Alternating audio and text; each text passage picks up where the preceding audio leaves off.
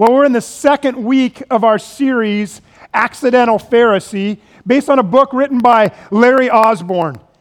And if you've been in church for a while, you know that term Pharisee. Some of you haven't been in church, but if you've been in church, you know that term Pharisee. When it's said, when you hear about a Pharisee, you know that Pharisees didn't have a very good reputation. They were essentially enemies of Jesus, and they were enemies to Jesus' kingdom initiatives. In fact, they ended up opposing Jesus at every turn, and ultimately they were a part of the cabal, if you will, to arrest, try, convict, and eventually crucify Jesus. But what we discovered last week is that the average Jewish person who lived back during the time of Jesus, they had nothing but mad respect for the Pharisees. Now, why is that? Because they knew the Pharisees to be people who were the most, committed to God. They knew the Pharisees to be the ones who were most passionate about God. They were most passionate about the ways of God and the laws of God and following those ways and laws. They were the ones who would pray more than anybody. They were the ones who would fast more than anybody and tithe more than anybody. They were the ones who, they did everything they could to abstain from sinful behaviors, more so than anybody else. And we kind of kicked this off reminding us of that because, as Larry Osborne said, if you and I fail to recognize how spiritually impressive the Pharisees were, if we don't realize that, then you and I, we will remain blind to the dangers of becoming like them. So how is it that those who are most passionate for God, how is it that those who are most committed to God, how did they end up standing against and opposing everything that Jesus stood for? How'd they end up, being enemies of Jesus? How were godly people against God? Well, we've said it happened accidentally. It didn't happen on purpose. It was never their intention to oppose God. They never intended to become what they became.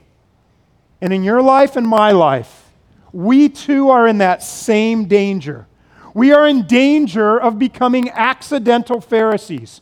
And you and I can accidentally find ourselves in our lives accidentally standing in opposition to the priorities of God, to the values of God, and even standing in opposition to the very heart of God. So what we want to do in this series is we all want to come humbly before God. And we want to ask God, and we want to pray, and we want to say before God, God, expose in me the areas in which I've accidentally become a Pharisee. God, expose in me the areas that I've accidentally stood in opposition to your priorities, to your values, and to your heart. That's the goal in this series, that we're all coming before God and asking that question and allowing God to open our hearts and minds and speak to us in this. Like the Pharisees, I know, or at least I suspect, that you have a desire to please God, right? I suspect you have a desire to be deeply committed to God, to passionately pursuing God. But as we talked about last week, our passionate pursuits can also have a dark side. In fact, it doesn't even have to be spiritual issues. Your passionate pursuit of anything can have a dark side. In fact, for me, one of the things that I'm passionate about is saving money, saving a buck in any way that I can, in any situation that I can. I'm passionate about that. In fact, if you're like me and it's like finding the deal and getting the deal and making the deal and saving a buck however you can, if that's like something you're passionate about, raise your hand. Okay, so there's a bunch of us in here. So you understand this. Well, what you also might understand is your passionate pursuits of getting a good deal and saving money can at times get you hurt or hurt others. So let me explain my passionate pursuits and where it's been leading me the last few days. I want to tell you a story about Pool Light Saga Phase 2. Chapter 2. If you were here last summer, you heard a little bit about this. If you're new or newer and you weren't here, I'll bring you up to speed. Last summer, I tried to change out my pool light. In my passions to do something to save a buck, I kind of have a motto when it comes to doing things, fixing things, all that. My motto is, how hard can it be? That motto got me in trouble when I watched a YouTube video on how to ride a motorcycle and went riding with people the next day, and I ran into a tree and crashed 3 times. So sometimes it gets me into trouble. And so I'm like, how hard can it be to fix a pool light? How many people does it take to fix a light? Okay, no, it's not. So last summer I tried to do that, and it didn't work out, and then I tried to fix it again, and so that's where we kind of left it last year, and all of you were emailing me, giving me suggestions, all this kind of stuff. Hire someone. Are you crazy? You know how much they charge? And so I'm like, I can do it myself. How hard can it be? It didn't work. Light exploded inside the canister, filled up with water, and I was like, oh, good grief. I don't know what I'm doing. I'll deal with it next summer. It's now next summer. A year later, it's full of water, exploded light, and it's full of water that's been sitting in there for a year and all that kind of stuff. So needless to say, it's now green water, full of rust inside. Turn off the breaker, which some of you are like, praise Jesus, he did that. Come on, how hard could it be? I turn off the breaker. I go to release the light, pull it up, bring it up on the deck, open it up, pour out the green water. It's rusted like you wouldn't believe in there. I'm like, okay, I'm going to fix this light. I'm not going to do a whole housing light assembly replacement. It's too much money. So I go to fix it, clean it out, dry it out. Doesn't really look good in there. The contacts are all rusted. I'm like, well, just get some sandpaper and smooth it all out, right? I mean, that makes sense, right? So I'm smoothing it out. I go to grab a bulb. I'm like, I'm not going to spend all that money because I'm trying to save a deal on a bulb from a pool store because it might explode. So I'm just going to try a regular bulb from the house. What? Is that wrong, Nate? Is that so bad? David's over there like, so I'm like, okay, it's the same kind of bulb, but I'm doing it outside of the water. Let me just test it. Screw it in. Go to flip the breaker, turn the light on, nothing. Oh man, what's going on here? Nothing. So then I go to the GFI, I trip that, make sure that's working, yada, yada, yada. Long story short, that doesn't work. I grab the real pool bulb, put it in, nothing's happening. I go sand it a little more. I'm like passionate about saving money. I can do this myself. How hard can it be? Go back to the breaker, pushing the breaker on and off, tripping the GFI. I jump ahead. It didn't work. How do I know? Well, the GFI now, I can no longer reset. It won't push in. Something happened. How do I know? Because it no longer resets. There was a little fizz followed by a smell.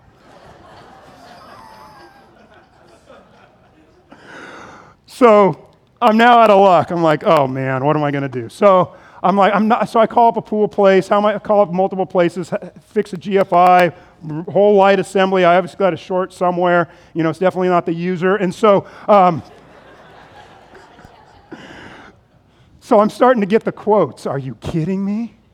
Really? For a plug, I changed all my plugs last summer in my house. You're going to charge me that? I changed them in my house, and most of them are still working. Why in the world would I? So, yesterday I spent all day watching YouTube, changing a pool light. I'm like, this is not that hard, you know? You cut, you pull, you tie together, you pull, get someone on the other end. You know, I'm like, man, I'm going to save a lot of money.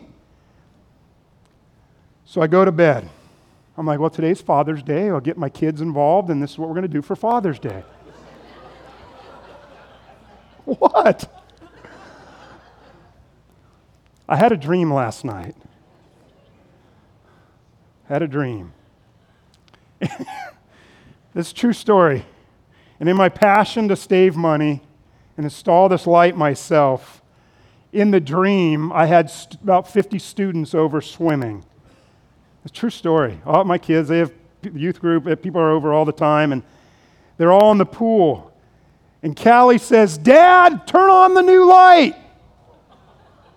And I run out there, I'm so excited, and I hit the button. I don't even need to say the words next in the dream. Next day in the newspaper, it says, pastor electrocutes 50 students in mass killing. That was my dream. I'm not kidding. That was my dream. So I woke up saying to myself, today started terrible. Happy Father's Day to me. And I woke up and I actually said, God, was that from you? So, Pool Light Saga Chapter 3, I'll tell you next week. Our passions can have a dark side. All of our passions. And last week we said that the Pharisees, in their spiritual passion for God, the dark side of that is that our passion for God can drown out our compassion for others.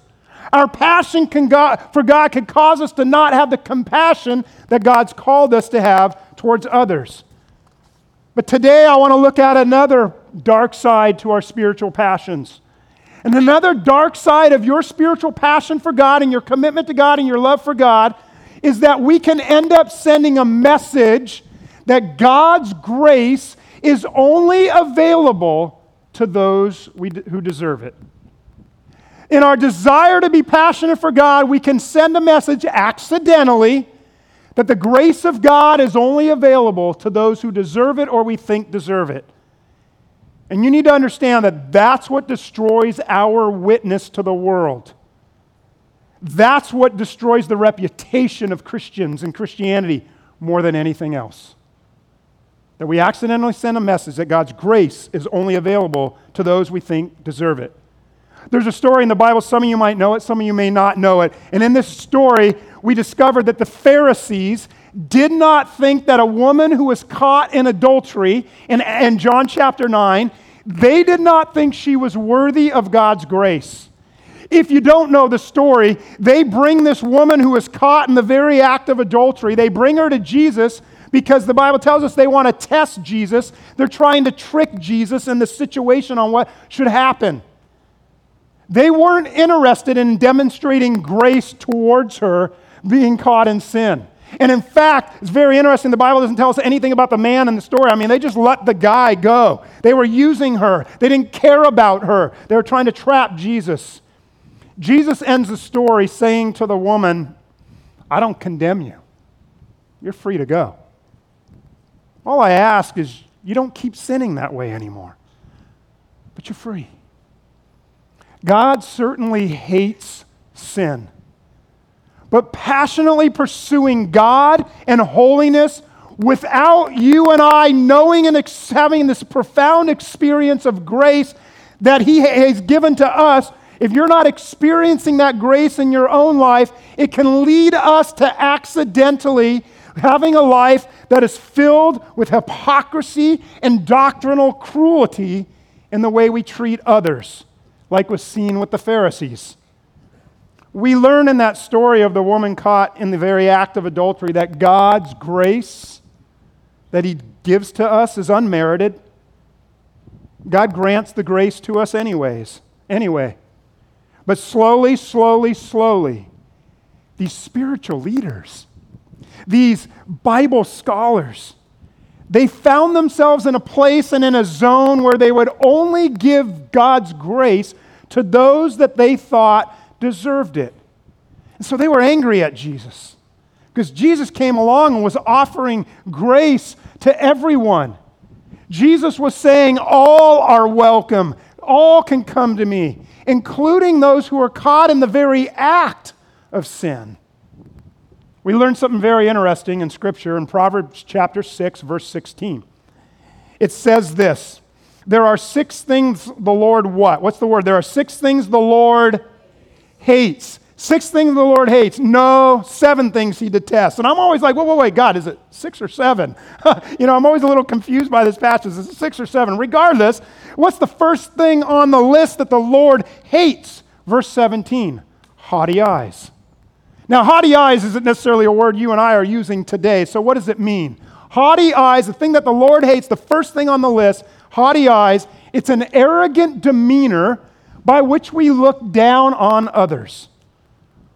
Haughty eyes simply means I'm looking for what's wrong with you rather than what's right. I'm looking for the bad in you rather than trying to see the good in you. Haughty eyes means that when I've overcome something that you haven't overcome yet, I'm looking down on you. I'm looking at you like, how come you can't figure it out? How come you haven't? You've been dealing with that too long. Haughty eyes means when I know something that you don't know, or I'm at a place of having some special knowledge or insight, or I've grown, or I think you're basically an idiot, I'm looking down on you. Haughty eyes is the sense of superiority. And the Lord says it's the number one thing I hate, this sense of arrogance. If you want just a simple definition, it's really pride. Pride that says, I am better than you. I'm further along than you. I know more than you. I don't deal with that anymore like you do. After the first service, someone texted me this. I thought it was great. A quote by Matt Semthurst. And he said this, an immature Christian has a PhD in others' sins and a GED in their own. We're dialed in with other people's issues and missing it in ourselves because we're looking down on others. And so the result of our pride, the result of the Pharisees' pride is they couldn't offer God's grace to those who they felt were undeserving. Pride was the hallmark trait of the Pharisees. And so Jesus had to confront this constantly with them. Again, Proverbs 6, the number one thing God hates is pride, haughty eyes, looking down on others. Will you turn with me in your Bibles to Luke chapter 18? Luke chapter 18. It's a long passage. I want to read it together. Luke chapter 18. We're going to start in verse 9. Luke 18, in verse 9, and we're going to say a couple words together. To some who were confident of their own righteousness, and what? What did these who were confident in their own righteousness, what did they do? In their own righteousness, and they what? And they looked down on everybody else. Haughty eyes, right? Jesus told this parable. Two men were up at the temple to pray. Who was one of them in the parable? One was a Pharisee and the other a tax collector. The Pharisee stood off by himself and prayed, God, I thank you that I am not like other people. Which kind of people? Robbers, evildoers, adulterers, or even like this tax collector. I wonder if this Pharisee was the person who prayed this right before bringing the adulterer to Jesus in John 8. I thank God that I'm not like these other people. In other words, grace is available to me, God. Your grace is for me, but not for these other people. The Pharisee continues the prayer, verse 12. And you see how they were spiritual giants. They really were. I fast twice a week, and I give a tenth of all I get. I mean, they talk about discipline and really trying to follow the laws of God, verse 13. But the tax collector stood off at a distance. He would not even look up to heaven. He beat his breast and said, God, have mercy on me, a sinner. Now, what's the conclusion of the parable? Notice what Jesus says in verse 14. I tell you that this man, meaning the tax collector, rather than the other, the Pharisee, the tax collector went home justified before God. Why? Because all those who exalt themselves like the Pharisee will be humbled, and those who humble themselves will be exalted.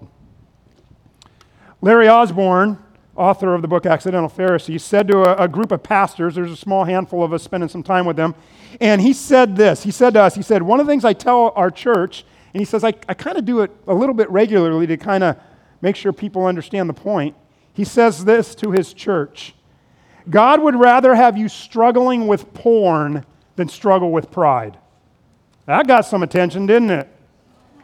God would rather have you struggle with porn than struggle with pride. Now, no, he's not pro-porn.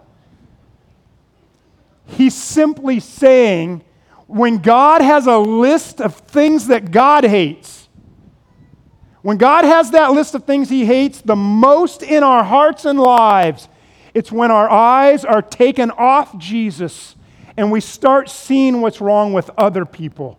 We start seeing their issues and their wrongs and their shortcomings or their lack of. It's when we look down on others, thus elevating our own status and goodness, and that's pride, and it's the number one thing that God hates.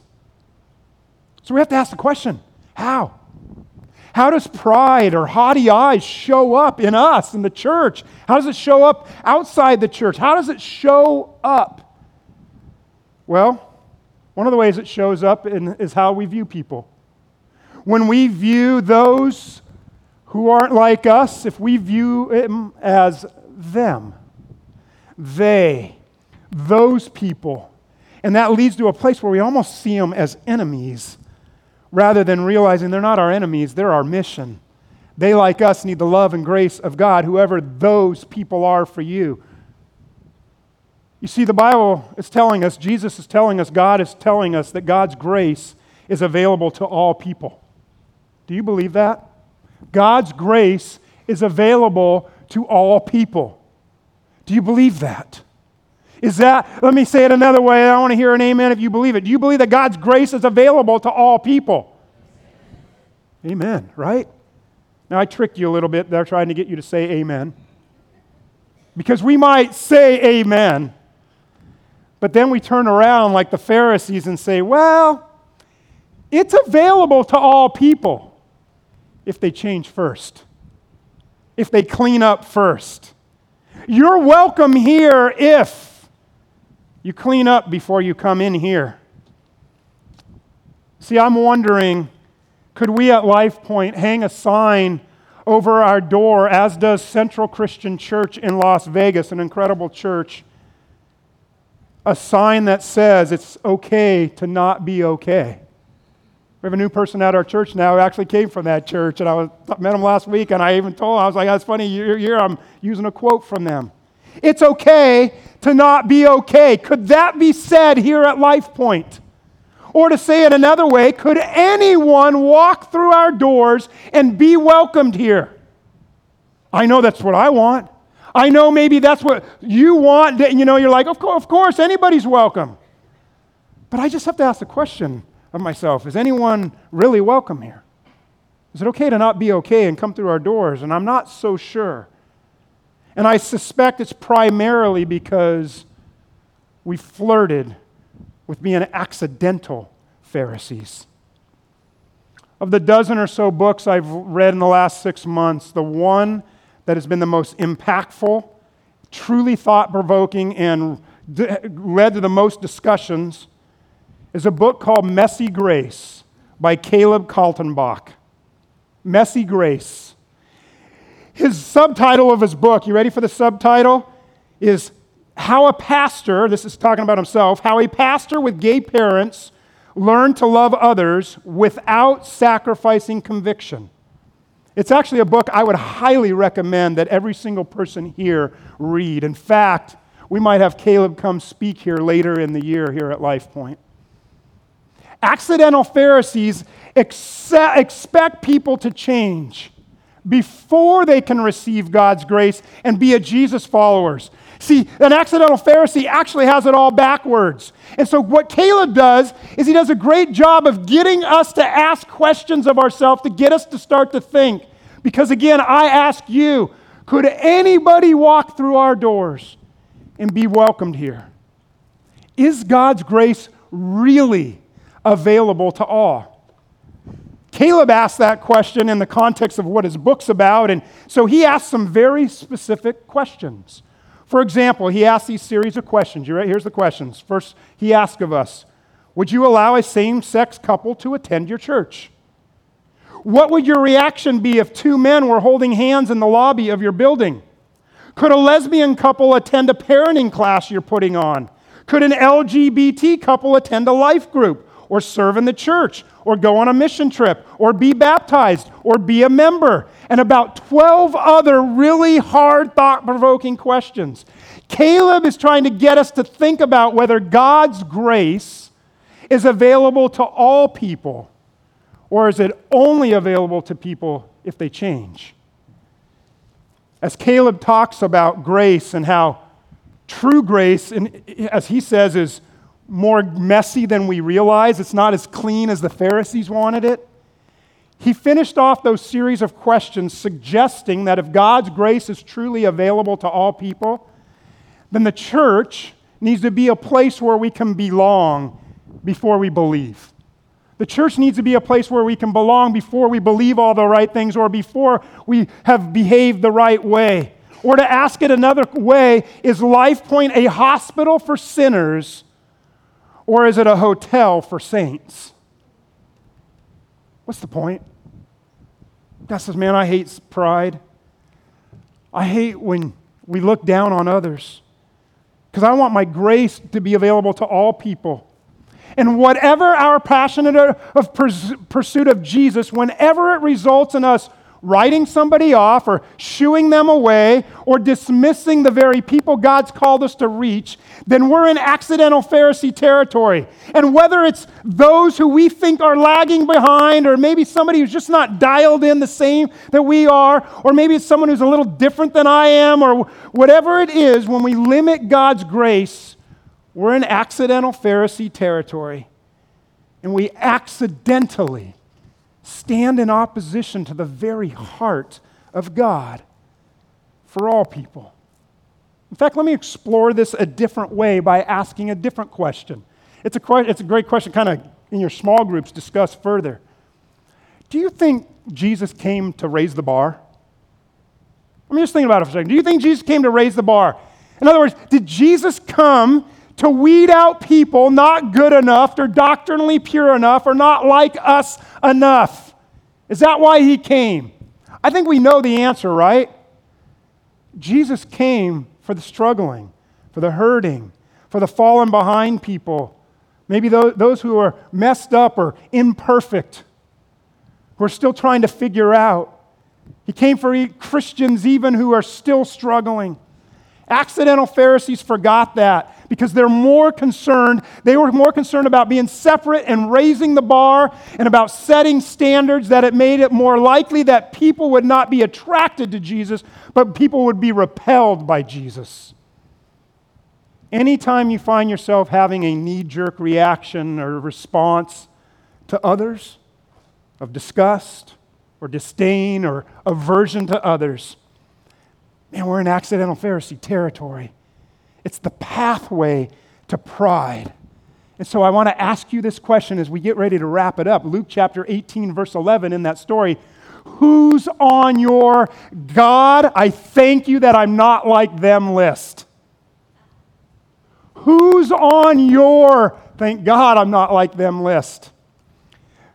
Whatever you're passionate about, it doesn't even have to be a spiritual topic, but whatever you're passionate about, chances are that people who are not dialed into your passions are on your thank God I'm not like them list. You might be here this morning and one of the things you are most passionate about is adoption. Or maybe caring for orphans or widows or the homeless. And you look at others who aren't, and you say, thank God I'm not like those uncaring, uncompassionate Christians. It doesn't matter what it is, you might be passionate about recycling, or being vegan, or going green, or forks over knives, and your struggle is with those not like you, and so your temptation will be to write those people off, them as uninformed, selfish, cold-hearted, killer, whatever term you'll use. You might look down upon those who don't study the Bible enough, who don't pray enough, who don't have the dialed-in theology like yours enough, who don't give enough. Or maybe you look down on others who aren't as spirit-led as you, or aren't as missional as you, or gospel-centered as you, or whatever the current buzzword is in Christianity. Or maybe you look down upon those who are for open borders or closed borders. Health care for all. Health care for only those who pay, who are legal. Democrat, Republican, whatever it is for you, in your passion, You and me, we will be tempted to look down on others who are not passionate in the same way, and we'll find ourselves saying, thank God I'm not like them. Thank God I'm a little more enlightened. I'm a little more sensitive. I'm a little more knowledgeable, whatever the case may be. And church, you need to understand that's a dangerous place. It's a dangerous path. God says that's haughty eyes, and that's the number one thing I hate. So it's time. It's time for you, it's time for me to destroy our list. God's grace is available to all people. So let's make intentional efforts to connect with those not like us. Now, of course, by no means am I advocating easy or soft Christianity. In fact, I heard it stated this way: grace, mercy, compassion towards the lost does not soften the law or the gospel. It softens the sinner. In other words, grace and compassion and love and mercy shows that God will receive all people with open arms if we'll turn to Him. So, life point. Let's not be accidental Pharisees. Let's be true to the heart of the gospel, which is offering hope, offering grace and love to those who desperately need it, to the weak, to the weary, to the heavy laden. What did Jesus say? I came to give you rest for your souls. I didn't come to judge you, condemn you. I came to give you rest. I came to have you take on my yoke. It's easy, it's light. I came to give you life to the fullest in me, in Jesus Christ. I offer you my grace. And we say amen when Jesus offers it, and I'm asking us, are we willing to offer it as well? Because if we're not, we're heading down the path of being an accidental Pharisee.